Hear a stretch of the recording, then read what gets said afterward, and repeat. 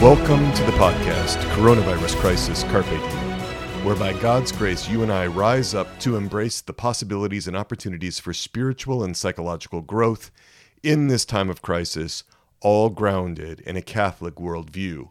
We are going beyond mere resilience to rising up to the challenges of this pandemic and becoming even healthier in the natural and the spiritual realms than we were before. I'm clinical psychologist Peter Malinowski, and I am here with you to be your host and guide. This podcast is part of Souls and Hearts, our online outreach at soulsandhearts.com, which is all about shoring up the natural foundation for the Catholic spiritual life, all about overcoming obstacles to being loved and to loving. This is episode 40. Released on November 2nd, 2020. We made it to episode 40 together, people. Thank you for being here with me. It has been a steep learning curve. I appreciate your patience as I've learned the trade. I am starting to find my groove now. I'm not nearly so rough and awkward as I was when I started, and I appreciate so many of you who have been so committed and so faithful for so many episodes. So thank you for that. This is the fourth episode in our ongoing series on shame, and it is titled Rape, Incest, Shame, and Silence. A True Story Re-Examined, Part 1. This is the first of 3 or 4 highly experiential episodes in our series on shame. These episodes are opportunities for experiential learning. It's an opportunity for you to learn a lot about yourself, a lot about your history, a lot about things that you may not have a lot of conscious awareness of. I am really working on pushing the envelope of what is possible for learning from our experiences in this interactive podcast. That's something that I feel very strongly about. It's something that we're doing in the Resilient Catholics Carpe Diem community. It's something that we're bringing in to this podcast and to Souls and Hearts more broadly. This sense of how do we connect in deeper ways through the resources that we have online. So let's review where we are today.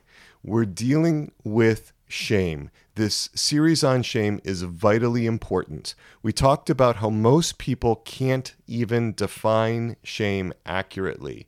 And if we can't put what shame is into words, we won't be able to think about it clearly. We can't engage our intellect and our will in a deliberate and focused way. And this is tough stuff. Deficits exist even in experts' definitions. These definitions can be very incomplete. Remember how in episode 38, I went over Brené Brown's definition of shame and how she was missing certain critical dimensions of shame? It's really important to understand much more fully what shame is, what guilt is, and what they cause, what they do to us, even if we're not aware of them, even if we're not aware of the consequences of shame and guilt in our lives. This is more than just about natural life and death. This is also about spiritual life and death. So this is of the highest importance. Those of you that have listened to episodes 37, 38, 39, we have really been exercising our deductive reasoning skills so far in this series on shame. And what do I mean, deductive reasoning? Well, we've started by really focusing on the basic principles and general concepts. We spent a lot of time on definitions. We spent a lot of time really looking at this in a high-level, abstract way. And then starting with those general principles, we've worked downward to arrive at specific observations and conclusions. That's a top-down approach. That's a deductive reasoning approach where you start from the general and then you work your way down to specifics. We clarified the definitions of shame and guilt. I defined them. We did a conceptual exploration. We looked at how shame is much more than an emotion, but it's also a bodily response, a physiological response. It's a signal, it's a self-judgment, and it's also an action. 2 episodes ago, in episode 38, I invited you to see the signs of shame in yourself and others, to recognize the manifestations of shame, the ones in ourselves, and the ones in other people to be better able to detect shame, because shame very often, almost always, remains hidden and unrecognized. It's not seen for what it really is. And in the last episode, we discussed shame and guilt conceptually. We looked at multifaceted aspects of guilt, 3 aspects of guilt, really. Guilt is a moral state, guilt is a legal state, and then guilt is an emotion. We compared and we contrasted shame and guilt, and we really focused in on conceptual distinctions that are really important. But a lot of us really struggle to learn this way by deductive reasoning, where you start with the general and you draw specific conclusions by reasoning your way down to the specific. It can seem really intellectual. It can seem so conceptual. It can be hard for some of us to see it. So I have an alternative. We can use concrete examples.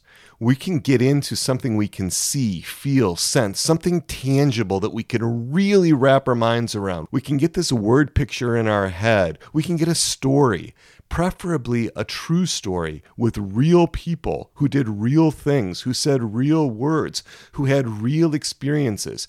That kind of thing helps me understand the overarching principles. Stories and case studies help us with inductive reasoning. And this is the bottom-up approach. This is where you start with the specifics of a real given situation and you work upward towards the general conclusions.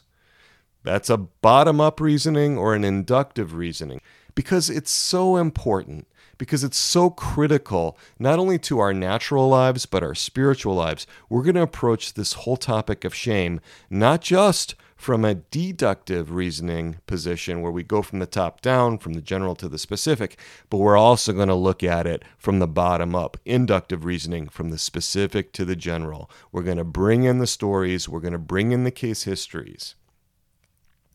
So how is this going to work? What is our plan? Well, today, I am going to start with a true story, a real story chock full of trauma, shame, guilt, silence, power, vengeance, all kinds of elements, dysfunctional family dynamics for sure. And we're going to go through this story multiple times. We're going to go through this story multiple times to flesh out all the facts, the particulars. We're going to get deep into the details. And from these specifics, we're going to work our way upward to clarifying the general principles of shame. And we're going to get into a lot of stuff about guilt and trauma as well, but we're going to work on shame by studying shame and its manifestations in this real life story, in this real life context. We can think about the principles we've learned about shame as the first broad strokes in a drawing. It's like an outline of shame. But now we're going to bring in the specifics. We're going to bring in the details. That's the color that's going to come alive. It's the details that are going to come alive with this story. And that's what we're going to do today. We're going to start with this story, and eventually we will review what we have learned about shame, what we've learned about guilt, what we've learned about trauma, the conceptual ideas. We're going to bring those concepts into this real-life situation. So for the last 3 episodes, we provided the conceptual foundation for understanding shame in the natural realm, in the psychological realm. And if you haven't listened to those 3 episodes, 37, 38, 39, and if you are really a conceptual thinker, if you like to start with the principles, if you like to start with the big ideas first, I would really encourage you to go back and listen to those episodes, 37, 38, and 39. There's so much conceptual meat in them for you to really dig into. But for those of you who really learn better through examples, through stories, through concrete histories, these conceptual episodes may make a lot more sense once we work through this case history. You can go back and listen to episodes 37, 38, 39 after you hear the next few episodes when we really get into this one story. You'll get a lot more out of those conceptual episodes the second time around. What is our plan with this story? Well, first, There's a lot of delicate material in here, so I don't want there to be a lot of surprises for people. I'm going to go through some training with you as to how to listen to this story to really engage with the story and apply it to your own experience. This is a really important part of your work. So I hope you'll tune into the section that's coming up where I get into active listening, this kind of disciplined listening to this kind of story. So I'm going to teach you that. Then I'm going to introduce you to the main figures in the story. That's all going to happen today in episode 40. Next, I'm also going to give you a little bit of the context and the backstory behind the story, things I was able to find out and pull together about the story. And then in this episode, I will read you this story as it was originally published. This story is in the public domain. It's fairly easy to find. You can Google it and find it.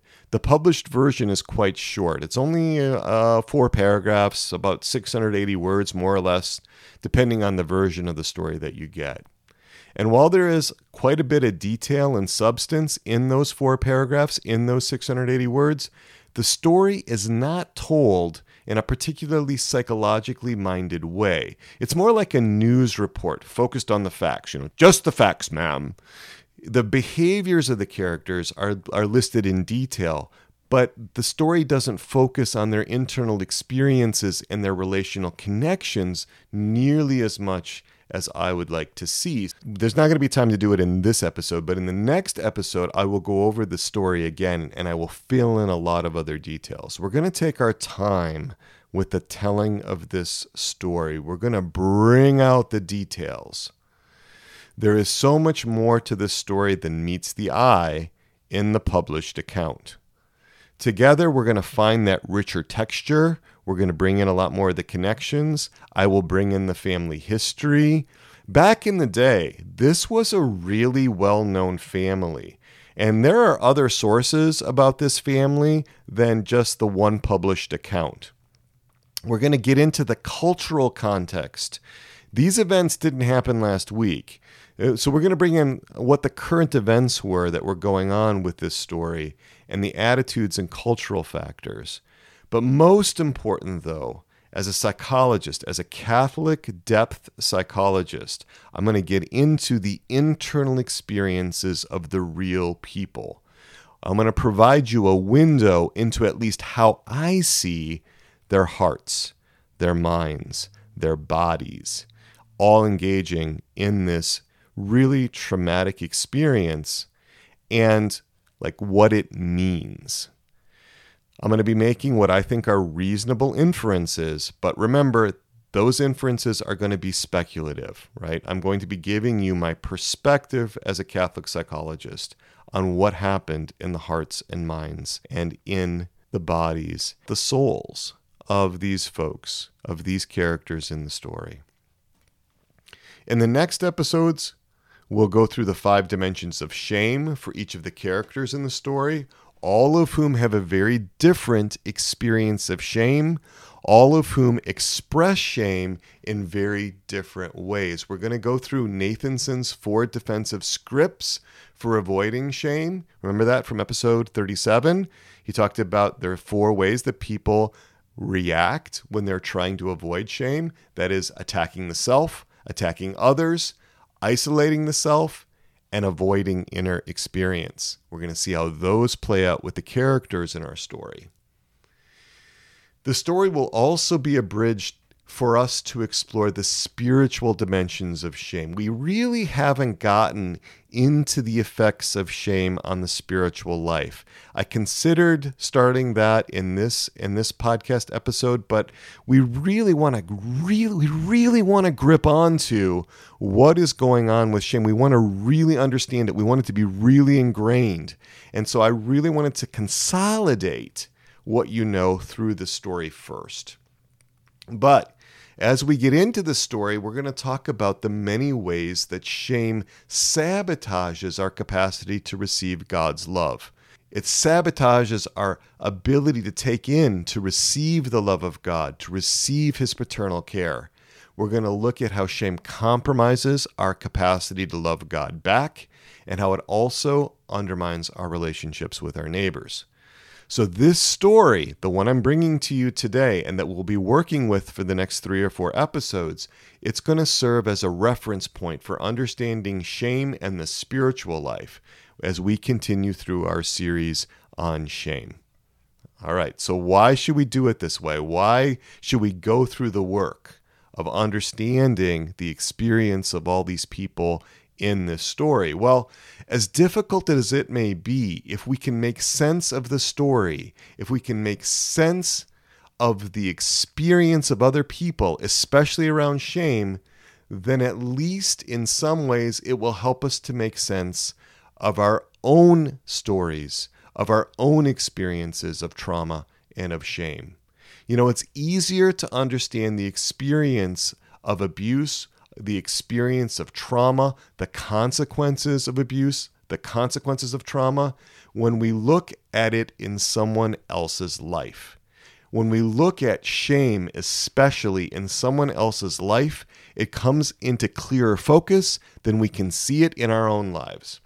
From a distance, you can see how the dynamics of violation, trauma, betrayal, and shame, you can see how those dynamics work. You can see them more clearly than when it's in our own lives, because remember, our own shame is hidden. It's harder to recognize. So understanding the stories of these real people in this true story can help us understand and accept our experiences and help us come to love ourselves in a much more ordered way so that we can heal. So that we can heal. That's what this is all about. Diving into these stories will also help us make sense of others' stories of shame, the people around us. It will help us to accept and love them with greater compassion, with greater attunement. So, this is all about helping ourselves and others along the road to salvation. It's not just about healing in the natural realm, as important as that is. It's also about helping us along the road to salvation, helping us be able to be in a closer relationship with God. Grace perfects nature. And apart from vice, apart from sin, in the natural realm, I know of nothing more disordered than shame. I know of nothing that harms the natural foundation in the spiritual life more than shame. And again, I'm not talking about sin here, right? That's a whole separate ballgame. I'm talking about the kinds of experiences that are morally neutral, right, that disrupt our capacity to relate with God. The number one, the biggest one, the numero uno is shame. That's why we're spending so much time on this. That's why this information is so critically important. Okay, so we're getting closer to it now. Some cautions I want you to be thinking about, all right? In this story, there is an incestuous rape of a teenager. Now, we're not going to get graphic about the rape itself. There's no need to get into the specific physical details of the rape. We're not going to be gratuitous. We're not going to be sensational about that. But when I bring out the emotional, relational, and psychological impact of that trauma, and it's not just the rape, but it's the betrayals, it's the failures to protect, it's the injustice, all that happens in the aftermath, that's going to be intense. And for the teenager, the rape, as horrific as it was, the rape was not the worst part of the trauma. We need to really wrap our minds around that. We need to be able to grip onto that. So this can be difficult to take. And as I got into this story, it really impacted me. Last Thursday night, as I was doing some of the initial work to really put this story together, to put this podcast episode together, I was really wound up. I was awake for several hours in the night, just sort of reeling with the impact, because I was thinking about my own daughters, my own teenage daughters, and I was seeing this story through clinical eyes, not just the published account, but entering into the internal worlds of the characters. And that was really tough. That was really agitating for me. It's even hard for me right now, right? I'm a seasoned clinician. I've seen a lot of really bad things go down. I've seen a lot of human wreckage, right? Truly vicious and horrible things. And this story hit me hard. So it's understandable that people would want to avoid this kind of material because it causes us to suffer. At the same time, though, we need to be real about these things. People who are traumatized, people who are burdened with shame, rape survivors, people who are confused, people who are lost, they need resources. These kinds of awful violations happen, and they happen a lot, and we need to be able to talk about them. There is no neat and tidy way to talk about incest. There's no neat and tidy way to talk about rape, sexual violence. It's not a tidy topic. It's difficult to talk about the aftermath, especially the experience of shame. But we don't want to avoid these topics, even when avoiding them seems like it's masquerading as propriety or something like that. We don't want to offend anybody's tender ears. We need to be able to talk about this. And we need to be able to put these things into a Catholic context. We need to be able to see them from a Catholic viewpoint. Because if we don't as Catholics get into these things, if we don't address sexual violence, rape, incest, family trauma, those who have suffered these traumas are going to experience being abandoned again. They're going to experience being unheard, misunderstood, not known again. And we can't have that. We can't have that, because if they experience that, if people who have been harmed, if people who have been hurt, Catholics that have been hurt, do not feel like they have been heard, known, understood, if they are set aside, if they're avoided, right? If we treat them like lepers, or if we're really awkward and so forth, they're going to look for explanations and meaning making from somewhere else. They're going to look for some kind of comfort, some kind of meaning making, some kind of way to cope with the experience from other sources that do not have the fullness of revealed truth. That's really important. This is about people who need to be connected with on a human level. And part of that is them being able to continue to embrace the faith after something really bad has happened, after something evil has happened to them.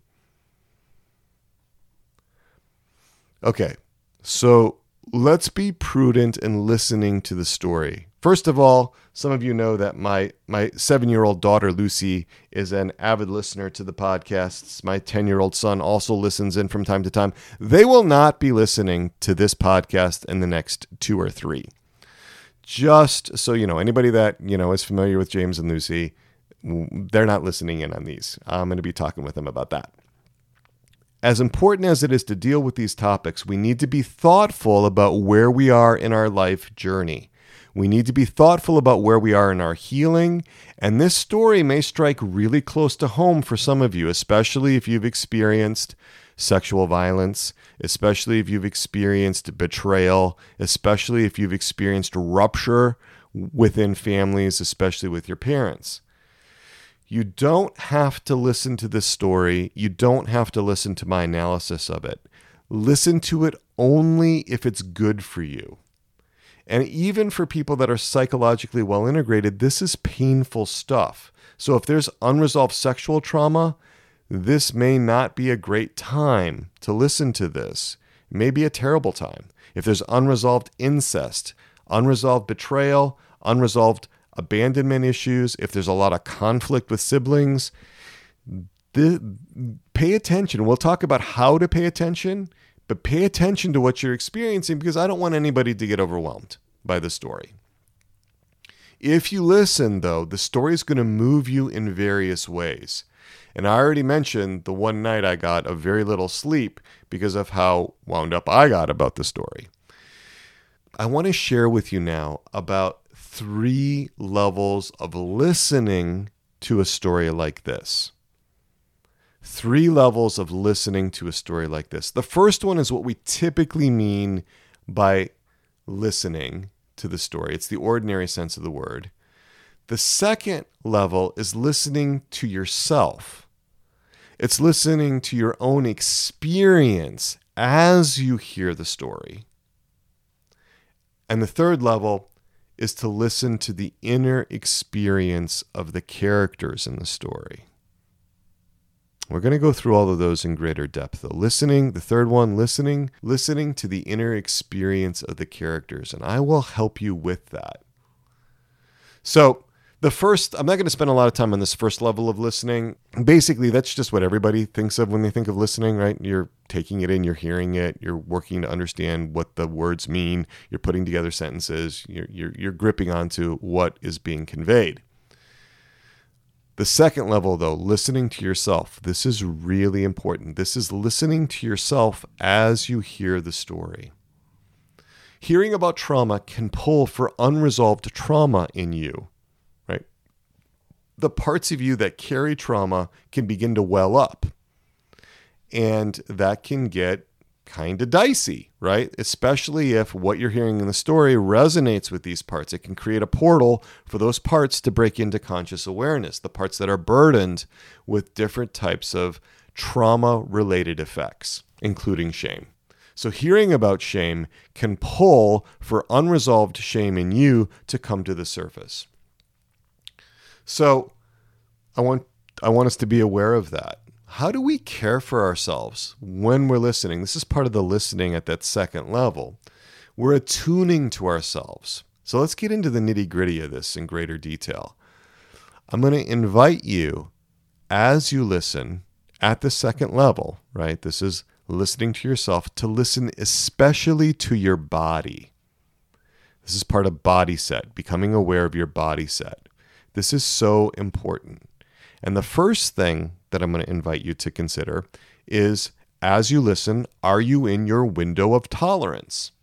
Now, do you remember way back in episode 37, and we reviewed it in episode 38 too, the window of tolerance is the zone of arousal in which you are able to function most effectively, right? And you can leave this window of tolerance in 2 directions.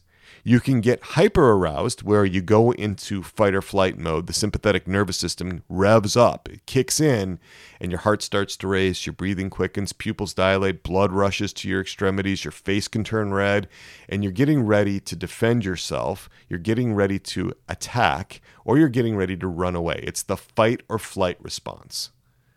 So we want to be noticing if we're getting outside of our zone of optimal arousal, if we're getting outside of our window of tolerance into hyperarousal. If we are, then we want to slow things way down, and we'll talk about how to do that in a minute. The opposite is hypoarousal. Remember, we talked about this in episodes 37 and 38 as well. This is the freeze response, where you're like a deer in the headlights. You disengage socially. You feel shutting down. We start to numb out, might dissociate, lower our head, break off eye contact, feel ourselves curling up like in a ball, hunching to protect our vital organs. We might want to make ourselves look invisible, or at least smaller. And there might be that feeling of ice water running through your veins or fluttering in your belly. That's hypoarousal. That's where the parasympathetic nervous system kicks in to shut us down. You might have some of these reactions as you listen to the story. Monitor how much to really pay attention to whether it seems like it may be spinning out of control. These body sensations are going to tell you very important things. There are things that you will not be aware of, things that are outside your conscious awareness that our bodies hold, right? Our bodies hold intense, overwhelming experiences for us so that we are not flooded with them all the time. And Bessel van der Kolk does a great job of describing this in his #1 best-selling book on trauma called The Body Keeps the Score. So we're listening to our emotions, we're listening to our feelings, we're listening to our body sensations, and I'm going to invite you to write them down. Write down your internal experiences as you listen to the story, as you listen to me retell the story in these various iterations. You can make notes. What parts of the story struck you? What elements of the story really caught your attention? What factors in the story brought up intense emotion? What moved your heart? What blew your mind? What rocked your body in some way? All right. Note down the time markers of where this happened in the podcast so you can go back to it if you want to. This is going to require some additional focus. So as we get into this material, it might be good to have some dedicated time to give it your full attention, right? This is hard to do while you're driving, obviously, or while you're exercising, or while you're cooking supper. Now, as I mentioned, I'm going to tell the story multiple times, each with increasing intensity. If you are readily activated or agitated in the first telling that I'm going to do today, that's the published version, which I'm just going to read to you with the facts and the behaviors. That's an important sign. I want you to pay attention to that because it may mean that you're really not ready to go into when I bring in some greater intensity.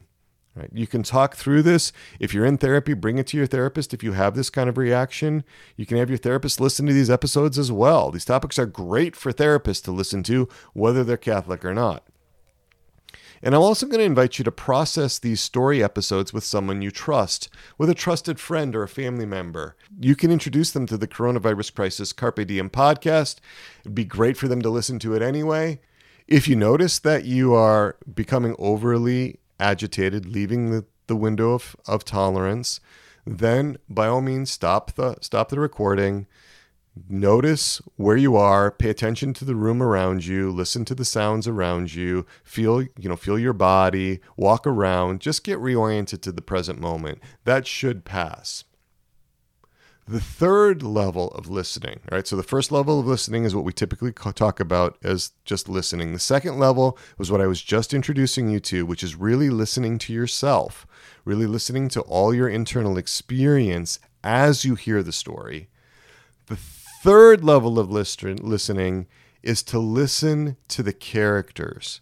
It's to understand that these are real people, and it's about building your capacity to understand them and enter into their internal worlds. That's really going to stretch ourselves. That's going to stretch our comfort zones. We don't want to leave our window of tolerance, but if we've got our own house relatively in order, if we're relatively calm, if we're still grounded, even when we hear this difficult and painful story, and we can enter into the lives of the characters, if we can enter into their phenomenological worlds, if we can kind of experience or at least understand what they're experiencing, that's a huge advantage to being able to love somebody else. And that takes practice. It takes practice, but it also takes us being grounded first, because you can't do that unless you're grounded. You can't do that unless you're in your window of tolerance. And so that's the third level, is really about being in somebody else's moccasins, really being in their experience. Not that you're experiencing everything they're experiencing, because that would be destabilizing, but understanding what they're experiencing. Right, so 3 levels of listening to the story, attuned to listening to yourself, and if you are able, compassionate listening to the other characters in the story. And some of them are going to be much easier to connect with. Some of them are going to be much easier to be compassionate with than others. So there's also like a whole realm of ways that we can practice this depending on which character in the story we're actually addressing. So we are about to enter into the story, and I'm going to start by just introducing the characters. I'm going to introduce the cast that we're going to be working with in this story over the next 3 or 4 podcast episodes. And the first character that I want to introduce is King David. King David, born about 1035 BC in Bethlehem, anointed at about age 10, maybe 12, and about 1025 BC. King David, who defeated Goliath when he was a teenager. King David, who became king of Judah in about 1000 BC, and who solidified his empire several years later after a war that consolidated all of Israel together. King David, who in 980 BC commits adultery with Bathsheba and arranges for her husband Uriah to be killed on the battlefield. King David, who was rebuked by the prophet Nathan in December of 980 BC, that's just 2 years before our story begins. The prophet Nathan said, "The sword shall never depart from your house, and I will raise up adversity against you from your own house." That was the prophecy from the prophet Nathan as a consequence of David's adulterous relationship with Bathsheba and his arranging for the death of Bathsheba's husband Uriah. He's the first character, King David. Second character, Prince Amnon. The name Amnon in Hebrew means faithful. Prince Amnon was born about 998 BC in Hebron.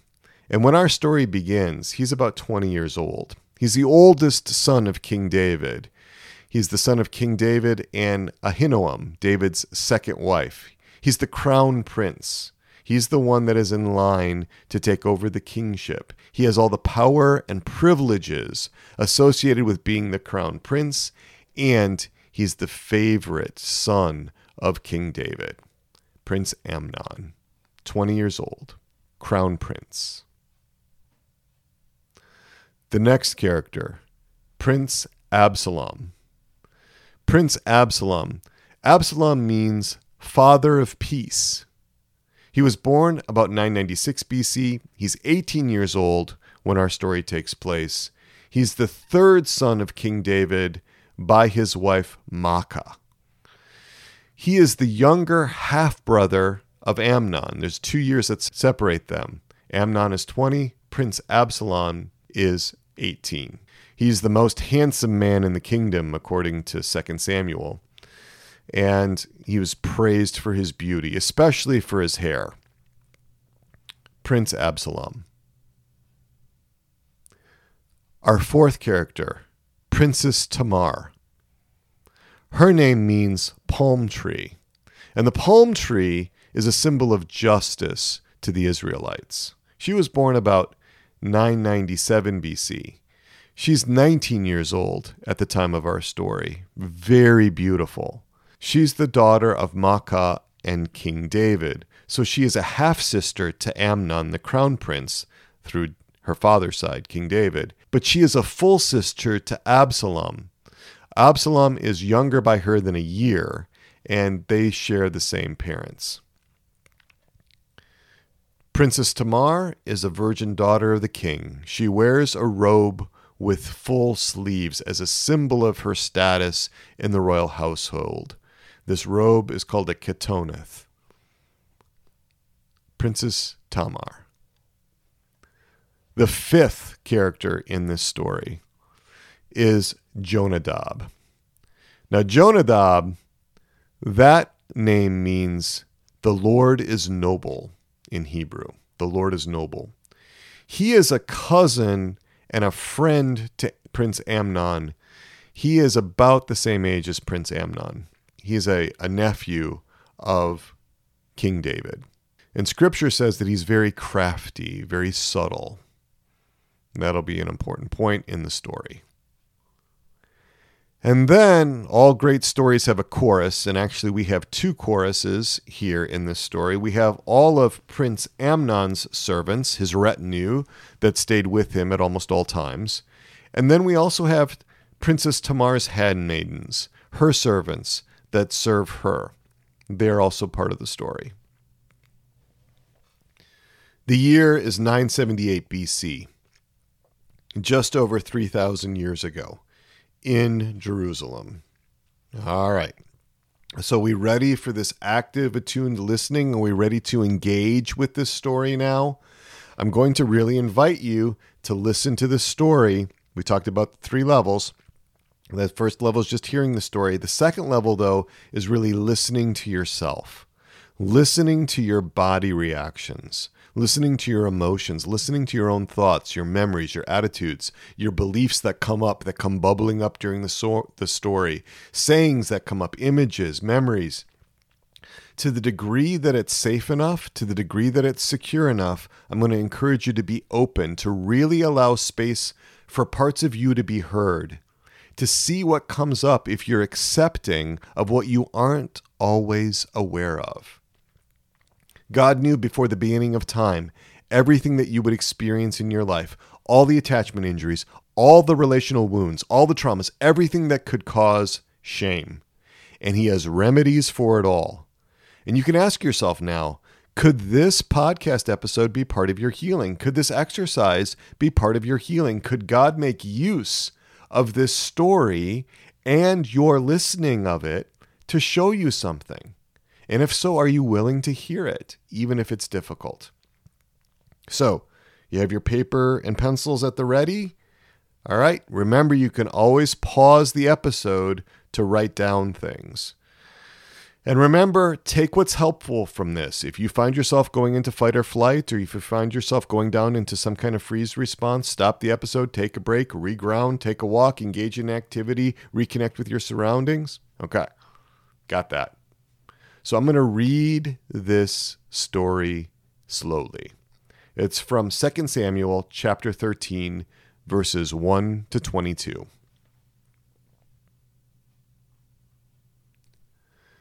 Now Absalom, David's son, had a beautiful sister whose name was Tamar. And after a time, Amnon, David's son, loved her. And Amnon was so tormented that he made himself ill because of his sister Tamar. For she was a virgin, and it seemed impossible to Amnon to do anything to her. But Amnon had a friend, whose name was Jonadab, the son of Shimeah, David's brother. And Jonadab was a very crafty man.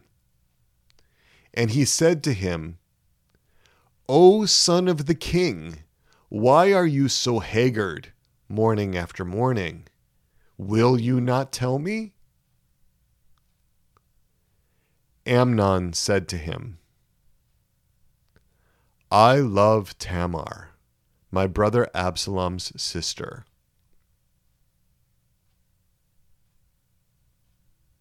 Jonadab said to him, Lie down on your bed and pretend to be ill. And when your father comes to see you, say to him, Let my sister Tamar come and give me bread to eat, and prepare the food in my sight that I may see it and eat it from her hand. So Amnon lay down and pretended to be ill. And when the king came to see him, Amnon said to the king, Pray let my sister Tamar come and make a couple of cakes in my sight, that I may eat from her hand. Then David sent home to Tamar, saying, Go to your brother Amnon's house and prepare food for him. So Tamar went to her brother Amnon's house, where he was lying down, and she took dough and kneaded it, and made cakes in his sight, and baked the cakes. And she took the pan and emptied it out before him, but he refused to eat. And Amnon said, Send out everyone from me. So everyone went out from him. Then Amnon said to Tamar, Bring the food into the chamber, that I may eat from your hand. And Tamar took the cakes she had made and brought them into the chamber to Amnon her brother. But when she brought them near him to eat, he took hold of her and said to her, Come, lie with me, my sister. And she answered him, No, my brother, do not force me, for such a thing is not done in Israel. Do not do this wanton folly. As for me, where could I carry my shame? And as for you, you would be as one of the wanton fools in Israel. Now therefore, I pray you, speak to the king, for he will not withhold me from you. But he would not listen to her, and being stronger than she, he forced her, and lay with her. Then Amnon hated her with a very great hatred, so that the hatred with which he hated her was greater than the love with which he had loved her. And Amnon said to her, "Arise, begone." But she said to him, "No, my brother, for this wrong in sending me away is greater than the other which you did to me." But he would not listen to her. He called the young man who served him and said, "Put this woman out of my presence and bolt the door after her." Now she was wearing a long robe with sleeves, for thus were the virgin daughters of the king clad of old. So his servant put her out and bolted the door after her. And Tamar put ashes on her head and rent the long robe which she wore, and she laid her hand on her head and went away, crying aloud as she went. And her brother Absalom said to her, "Has Amnon your brother been with you? Now hold your peace, my sister. He is your brother. Do not take this to heart." So Tamar dwelt, a desolate woman, in her brother Absalom's house. When King David heard of all these things, he was very angry. But Absalom spoke to Amnon neither good nor bad. For Absalom hated Amnon because he had forced his sister Tamar.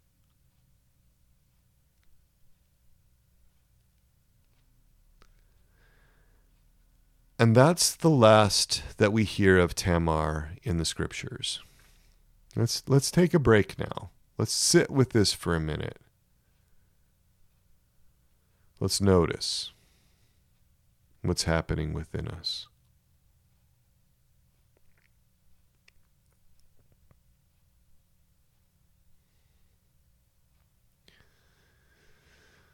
Take the time to really become aware, open to what this story brought up in you.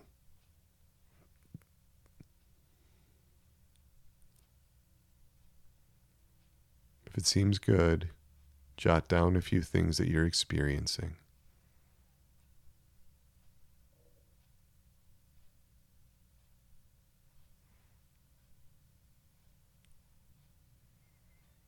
Feel free to pause it. Take as long as you need to really get out what you experienced as I read this story to you.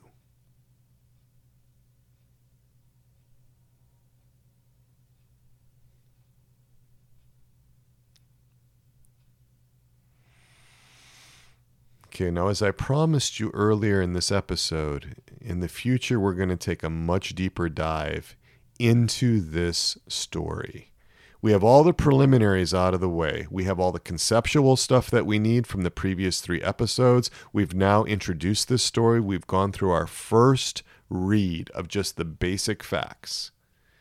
In the next episode, I'm going to be walking you through this story with much more background. I'm going to be walking you through it with my particular perspective on it through the eyes of a seasoned Catholic trauma psychologist. We're going to go into it in far more depth with much more detail. All right, so call to action. I'm going to really invite you to share this podcast. This podcast is on Spotify, it's on Apple Podcasts, it's on Google Play, it's now on Amazon. Share it on social media. We've got buttons for sharing it at soulsandhearts.com/coronavirus-crisis. You can get there by just going to soulsandhearts.com. There are buttons there. Get the word out. Get your personal recommendations on this, right? Talk about how these episodes have helped you with people that you think could benefit from them, right? Share them. Let others know. Discuss what you experienced in engaging with this story of Tamar with another person who has also listened to the podcast episode, right? If you can, that's a wonderful thing to do. You've done it. Somebody else has done it. To be able to come together, again, assuming you trust the person, right? Don't do this with just somebody you don't know very well. Somebody that you trust. It's great to be able to share those experiences. It takes it to a whole nother level, a whole relational level. If you're in the RCCD community, if you're in the Resilient Catholics Carpe Diem community that's grown up around this podcast, that's also a great place to do this in. You can do it on the main boards if you want, or if you have somebody that you've connected with in the community, somebody that you feel like you have this good relationship with, well, then ask the person first, right? Don't just send somebody a private message with all your stuff in it. Just check it out with them. See if that's something that the other person would like to do. See if there's some reciprocity there. And if it is good to do it that way, you can private message each other, right? If you're listening to this episode as it just has come out, right, you have one more day to join the RCCD community, right? November 3rd, we're temporarily suspending membership in the community because I am totally restructuring it. I'm putting together and implementing a whole new plan for all of 2021. It's going to be amazing. I am so excited about it. I've been actually taking courses and getting real direction on online communities because, like I said, I really want to push the envelope as far as how much we can do to help people in the natural realm, how much we can do to help people in the spiritual realm, right? So you still have another day if you're listening to this right away. And if not, we're going to have a waiting list. You can go to soulsandhearts.com/RCCD. And if you happen to get this in November or December, you can sign up for the wait list for when the community reopens in 2021. I think we're going to be doing that. I'm going to try to reopen the community in January. So I don't want it to be too long that it's closed, but I do need, like I said, I do need some time to really take it to the next level. We deal with the tough topics in the RCCD community. We deal with the tough topics on the podcast, but we take it to a whole new level in the RCCD community. You can work through these themes on your own or with a friend that's also listening to the podcast, and you can apply these things to your life, and that's great. But it's so much better and it's so much more relational to do this with other Catholics who are doing the same kind of work on their own natural foundations, other like-minded Catholics in the Resilient Catholics Carpe Diem community. This podcast and this community is experientially unique because we draw from all kinds of fields, we draw from all kinds of techniques to help bring you transformative experiences that don't require you to be in therapy. Right? We have great discussions. We have real life examples. There's a lot of vulnerability on the discussion threads in the community. If you're in psychotherapy or counseling, know that so many of our RCCD members also are. And this community works as an adjunct to the good clinical work that you're doing in your therapy. If you're not in therapy, there's still a great opportunity to take advantage of resources and relationships and connections in the RCCD community so you don't have to do this all on your own.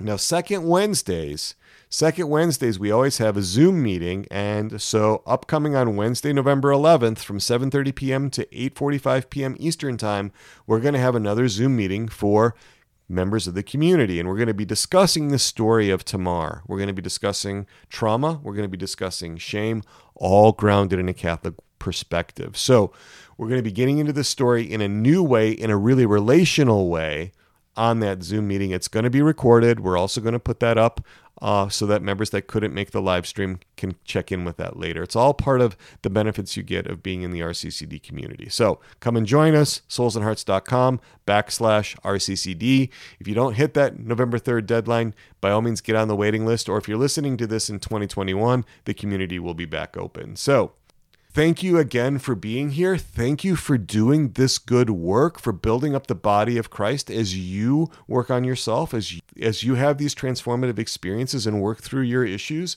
You are helping the mystical body of Christ.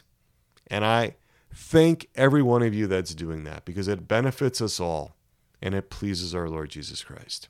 So with that, let's go to our patroness and our patron. Our Lady, our Mother, Untire of Knots, pray for us. St. John the Baptist, pray for us.